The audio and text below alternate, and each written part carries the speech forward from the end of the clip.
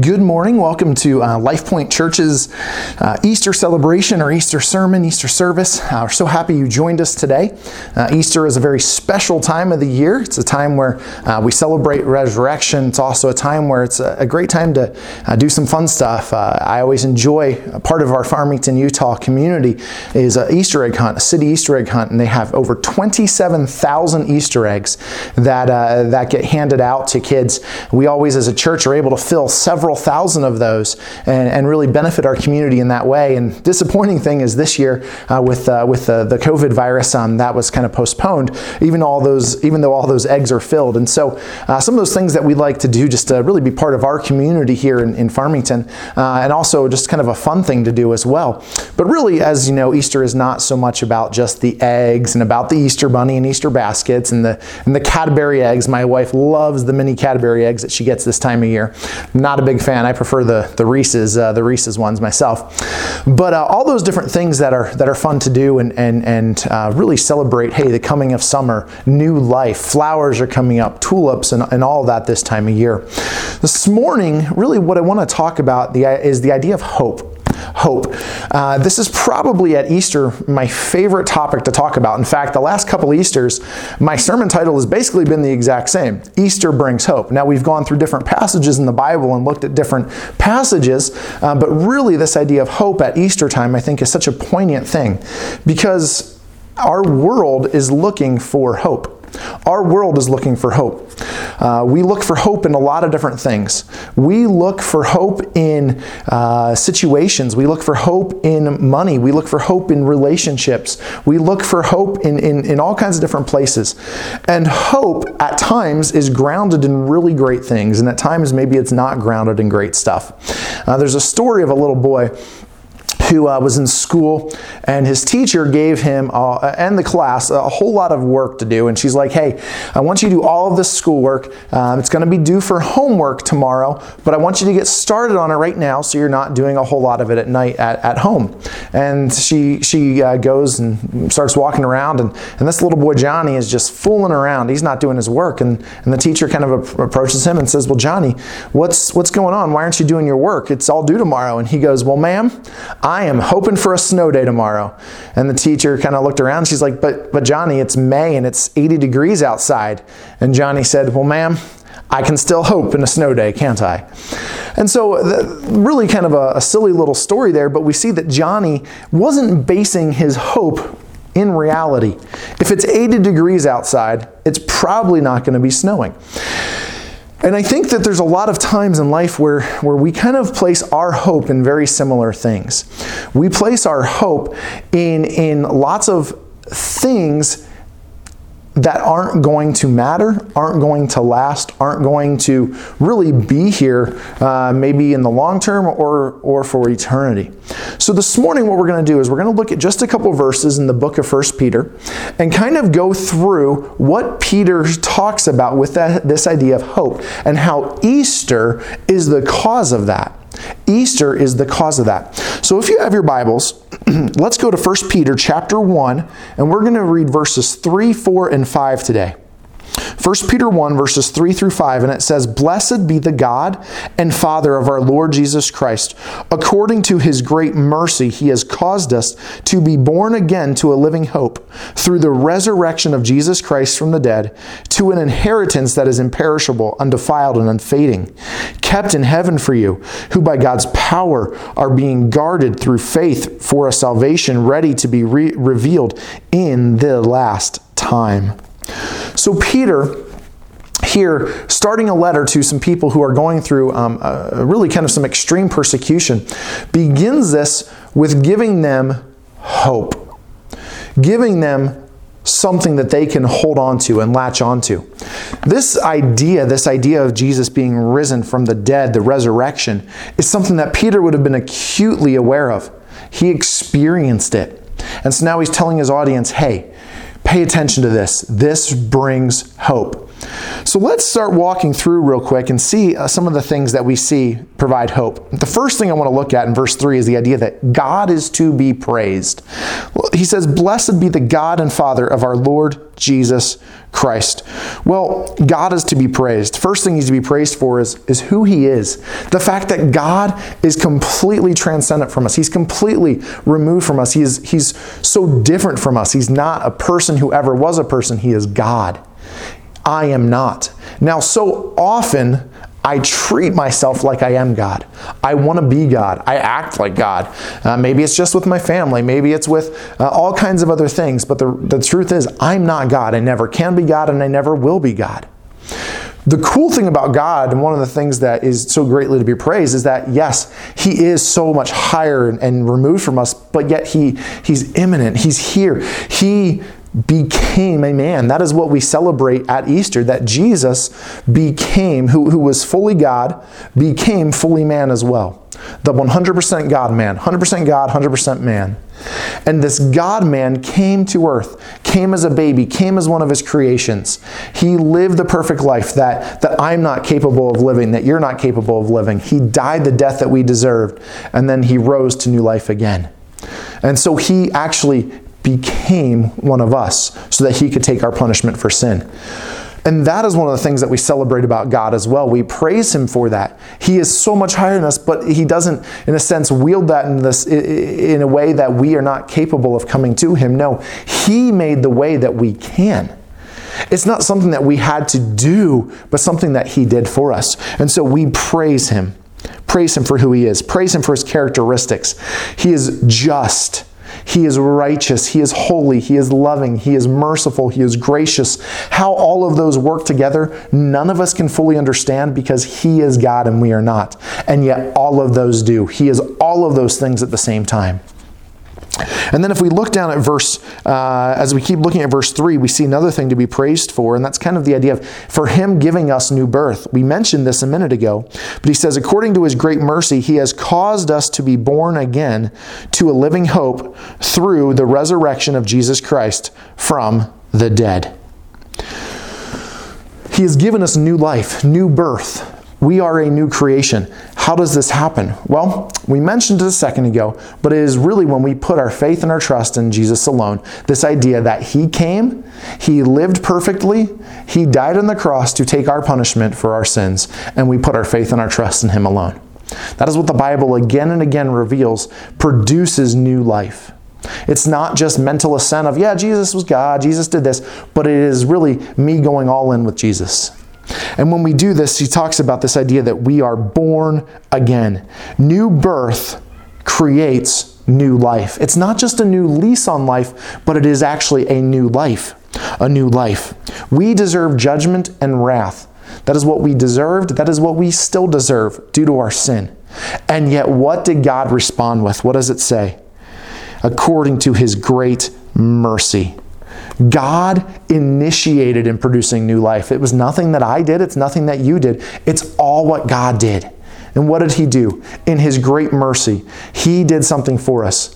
He looked at us and had compassion to a people who didn't deserve compassion. He looked at us and he said, I love you, to a people who hated him. What incredible news for us. What incredible news. God had mercy on us. And so as we had this mercy, he caused us to be born again. What I want to look at the rest of this morning is the idea of what does this new life result in? What does the resurrection result in for us? So we believe that Jesus died and he rose again. What does that matter? How does that actually provide hope? So let's look here. The very first thing that we see is the resurrection actually provides a living hope. You've been born again to a living hope through the resurrection. This living hope, it's real, it's genuine, in contrast to a fleeting hope, in contrast to something that is not real or genuine. There are tons of things that people put their hope in, as we mentioned at the very beginning. You may have put your hope in a 401k or an IRA. Recently, we've seen what those have done with the stock market being extremely volatile. We see some people put their hope in health, maybe in their diet plan, in their exercise. All of those things are great, but they're not going to last forever. We know that the reality for each one of us someday is death. No matter how well we take care of ourselves or don't, we're all going to end up in that same place. So as we think about this, our hope can't be based in just our external circumstances. Sometimes those things go beyond your control. Our hope has to be placed outside of ourselves. And Jesus says, hey, place it in me. Place it in me. And this hope is based in the reality of the resurrection. And one thing I think that is very interesting is both really kind of Peter here, but Paul talk about the idea of, hey, if the resurrection's not true, Christianity is worthless. It is null and it is void and it doesn't matter. Now, both of those guys who would have known placed their faith and their trust in that completely. But they are very clear that the resurrection matters, and it is the basis for everything else that we do. God has told us that He is going to raise people up from the dead again. Someday, everybody will raise. Places like Isaiah 26, John 5, verse 28, Acts 24, Revelation 20, just to name a few. God will raise people again. Now, we don't have to believe that, right? People can believe whatever they want to, but it doesn't change reality. I can believe God doesn't exist, but whether He exists or not isn't determined by what I believe. It is determined by reality. And I don't have to believe reality, but it doesn't mean that I'm right. Not all opinions are equal. Either God exists or God doesn't. That's the option, right? And my belief doesn't change that. So, how can we believe in the resurrection? And I think this is one thing where kind of the rubber meets the road, because do we see, the Bible says, hey, someday everybody's going to raise again. But do we see that happening currently? Well, no, we don't see the graves opening and people coming out. And so sometimes when we don't see stuff and we don't see stuff happening before us, we tend to doubt. Right? We tend to think, well, yeah, maybe, probably not. Right? That's not going to happen. But when Jesus rose again, we see that it changed the lives of those who He was around previously. And what I mean is, if you look at even Peter, who wrote this book, we see Peter, he was kind of a bombastic figure. He was very bold. He would say what was on his mind. Peter was probably a pretty fun dude to hang out with for that. You never had to worry whether he liked you or not. I'm sure he would have told you. He gets a bad rap for a lot of reasons. One, if you look through the Gospels, we see that at one point he jumps out of the boat when Jesus is walking in the water, and he begins to walk in the water. He looks at the waves, gets scared, and starts to sink and cries out for Jesus to save him, which Jesus does. The reason Peter gets a bad rap there is, his faith was a little bit shaken, but he's the only one that had faith to actually get out of the boat in the first place. We also see Peter, right before Jesus is crucified at the Last Supper, Jesus tells him what's going to happen and how everybody's going to abandon him. And Peter is like, God, I will never do that. In fact, if I need to, I will go. I will go to my death. I will not forsake you. Well, later that night, they go to the Mount of Olives, the Garden of Gethsemane, and soldiers come to arrest Jesus. And there is one figure there who actually, from what we see, stands up for Jesus. Who is that? It's Peter. Peter takes out a little sword that he's been probably hiding somewhere, and he goes after one of the servants of the high priest. His name is Malchus, and he cuts off Malchus's ear. Now, with that, when he cuts off Malchus's ear, Jesus tells him to stop, and Jesus heals it. Do we think Peter was actually trying to cut off Malchus's ear? Well, no, he probably just wasn't very good with the sword, and/or Malchus was a little bit quicker and moved his head out of the way. But Peter was, in a sense, putting his money where his mouth was. He was willing to stand up for Jesus, in fact, to the point of getting in a fight. This wasn't God's plan, but in Peter's mind, it was what he was supposed to do. Now, we proceed a little bit later that night, and we see that all the disciples scatter, just like Jesus said, but there are two that follow behind Jesus being taken away. And one of them is Peter. The other one is not named, but it seems very likely that it's John, since John's gospel is the one accounting it, and John refers to himself in some of the ways that this does. And they follow behind from a distance. So everybody scatters except for two who follow behind. All the other guys are scared enough not even to follow behind. Peter and John follow behind at a distance. They get to the high priest's house. John is apparently known to the high priest because he gains entry. And you can read this in John's account there in his gospel, and it's kind of fascinating. He has eyewitness accounts like, hey, the fire that was burning there was a charcoal fire, and some of these things. And so John gains entry. He goes out to the servant girl and kind of vouches for Peter, so Peter gains entry. So Peter and John are at at this illegal trial of Jesus. And this is where Peter denies Jesus 3 times. And again, this fulfills what Jesus predicted, that, hey, Peter, you're going to deny me. But again, Peter kind of gets a bad rap in the sense that where are the other 10 disciples? Well, they're nowhere to be found, right? And so Peter, for all the bad stuff that he does, really still has some fortitude there.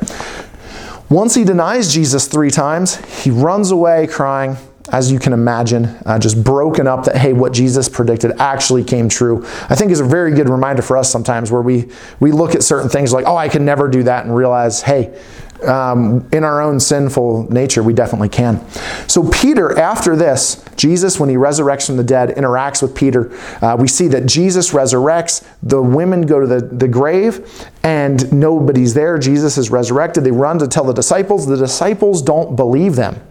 But just because the disciples don't believe them, there are 2 that actually go to see for themselves. If you guessed the first 2 right, probably going to be the same 2, and it is. It's Peter and John.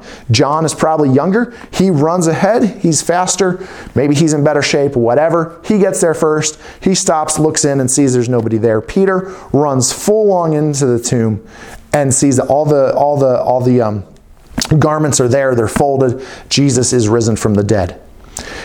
Jesus comes that night. He appears to them miraculously through a locked door. The disciples are hiding in a locked room because they're fearful. Why? Jesus, their leader, just was crucified by the Jews. They're fearful for themselves that they'll be next. Probably a logical conclusion in some ways. Jesus comes and says, don't be afraid. I told you about this. Go to Galilee. Well, there's one disciple there who's not there. His name's Thomas.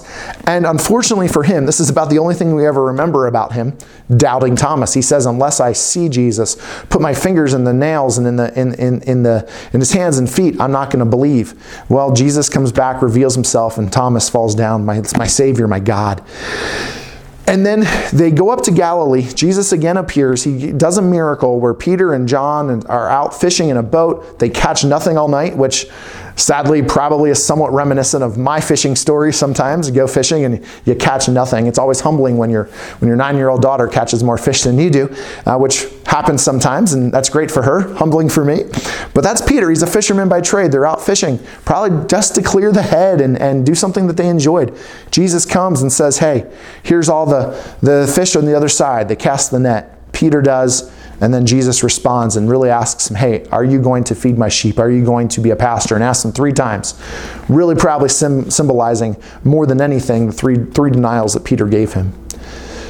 And then the rest of the time we look in the book of Acts, on the day of Pentecost and the Holy Spirit comes, who is the person that is out there not denying Jesus, but who is the person who is the one preaching? It's Peter. He is the one who to the officials and the guards later when he gets arrested for preaching, hey, you know what, him and John, we're going to keep doing it. Arrest us if you want. To the point where Jesus' prediction of he was going to be crucified came true. And according to every church tradition that we have, every piece of information, Peter actually got crucified upside down because he said he wasn't worthy to be crucified the same way Jesus was. Here is a man who at one point was scared. He was scared for his life, and then he was willing to go to prison. He was willing to be martyred for this reality. There was ideas back there, still even today, hey, where did Jesus go? He's not in the tomb. Well, the disciples stole the body. Peter would have known if that was the case. Maybe he was just crazy, and maybe he stole the body and thought, hey, you know what, I'm just going to go ahead and tell this lie and whatever. Well, he didn't really become super famous from it, probably. He definitely didn't probably become very rich from it, and he ended up dying for it. Maybe he died for a lie. There are some people out there that have done that, maybe whatever. But when you start looking, all of Jesus' disciples, all his apostles, all 12 of them, except for John, end up dying a martyr's death. One person might be crazy. All of them? None of them recanted at the end? Not very logical. they knew something, and they knew the reality of the resurrection. Thomas, according to tradition, was martyred by being drowned in a river, probably all the way over in India. He took the gospel that far because what? It matters. People need to know about who Jesus is. We see this idea that the resurrection changes lives. It makes people who doubt, it makes people who are timid, who are afraid, who are scared, be bold to the point of death. The resurrection matters. So we can have hope because of that. The resurrection is true because Jesus rose from the dead. We can have hope of the truthfulness of everything that God said because of that. We can have hope for life eternal because Jesus rose to life eternal. If Jesus hadn't resurrected from the grave, if he was still dead, what hope do we have for the resurrection? Not much. But the fact that Jesus resurrected from the dead and said, someday you will too, gives us great hope that it's true, that we will. We can know that whatever happens, that whatever trials we go through, and as we see even after this, in verse really down, you get to like verse 6, and we see how the people are going through trials. All throughout all of that, all the trials we face, our hope isn't in this life. Obviously, we want to use our life the best that we can, and we do everything that we can for that. But this isn't where our hope is to be placed. Our hope is to be placed in the future, in the next life. Second thing that we see, the result of really of the resurrection, the result of new life, is that we have an inheritance. Look at verse 4. He has caused us to be born again to a living hope through the resurrection of Jesus Christ from the dead, to an inheritance that is imperishable, undefiled, and unfading, kept in heaven for you, who by God's power are being guarded. We have an inheritance. New heaven and new earth. We see 2 Peter chapter 3, verse 13 talks about that. Revelation 21 talks about this new heaven, new earth. An inheritance. What is an inheritance? Well, it's something that somebody else gives you. Sometimes it's because of family. Sometimes somebody just really liked you for some reason. They give you an inheritance. I've always joked that, hey, I would love to get in somebody's inheritance that maybe I don't know real well. One of those things that you always hear those stories of, wow, I had this great long lost uncle that I didn't really even know, and I was in his will. Right? Those stories are always fun. Well, that's kind of the situation here, that we have an inheritance waiting for us. One that we don't really probably think about a whole lot, but one that we should. This inheritance is described as what? Imperishable. It can't perish or be corrupted. There's things that get handed down. Maybe it's a painting, a very special painting. It can get corrupted. It can perish. Maybe a fire unfortunately hits it or something. Some of those things happen. It is undefiled. It can't spoil. It doesn't lose its value. It doesn't lose its beauty. Certain things that maybe were super valuable some years ago aren't super valuable today. I remember when I was younger, Beanie Babies were all the craze, and some of them were super valuable, and today they're worth almost nothing. Unfading. It lasts forever. It doesn't fade. When I was younger, we as a family, we were given some couches, I remember. And they were older couches to begin with, but over the years, you don't even think about it, they were in front of a window, and the sun faded those couches. You didn't see it until you moved them to vacuum. And all of a sudden, the color on the front of the couch was completely different than the color on the back of the couch. That stuff doesn't happen with our eternal rewards. This world is not our home. It's not to be what we're living for. And then he says that this inheritance is kept secure in heaven. My friends, that's more secure than Fort Knox. It can't be hacked. It can't be stolen. It can't be broken into.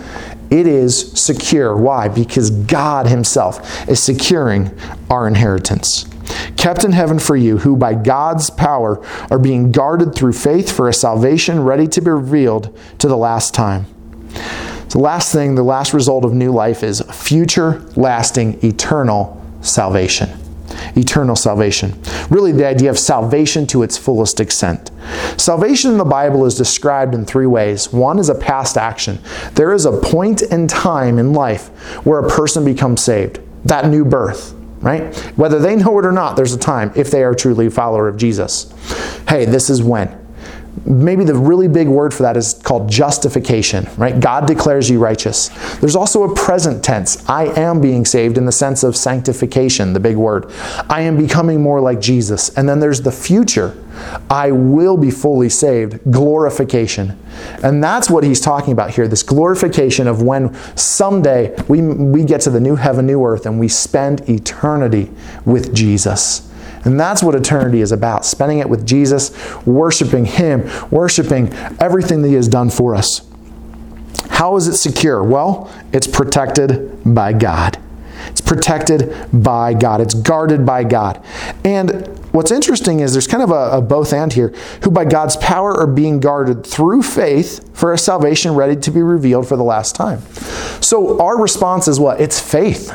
We have to have faith. But who is the one that actually guards our faith? It's God. So our response is we have to have faith, and God's response is if we truly have faith, He will actually protect that faith. This is the idea that all people who are true followers of Jesus will persevere to the end.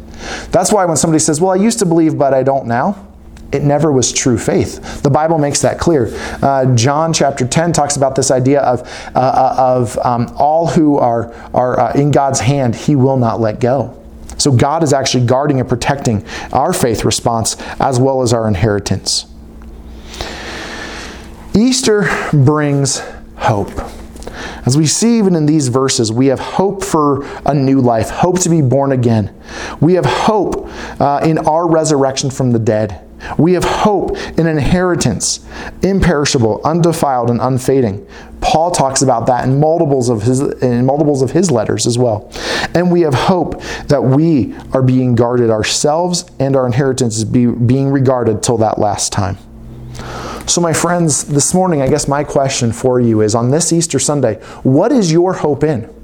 Is your hope in money?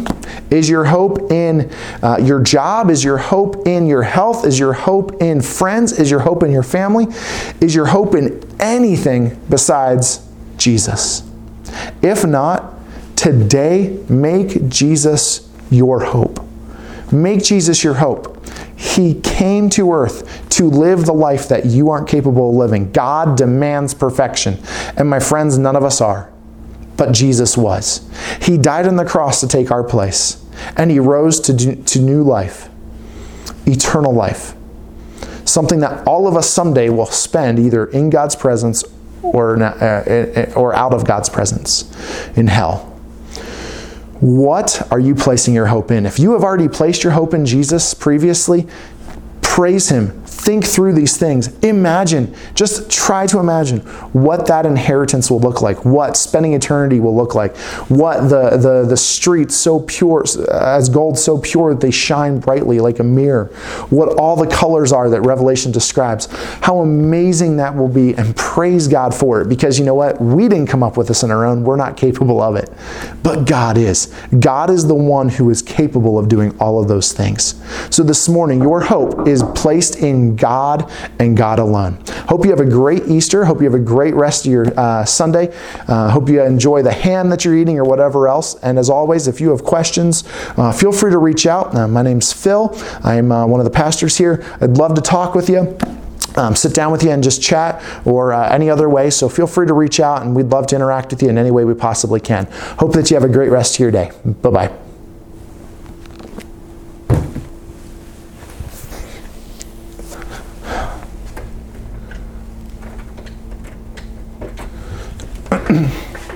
Lifepoint Church's Easter celebration or Easter sermon, Easter service. We're so happy you joined us today. Easter is a very special time of the year. It's a time where we celebrate resurrection. It's also a time where it's a great time to do some fun stuff. I always enjoy, part of our Farmington, Utah community is an Easter egg hunt, city Easter egg hunt.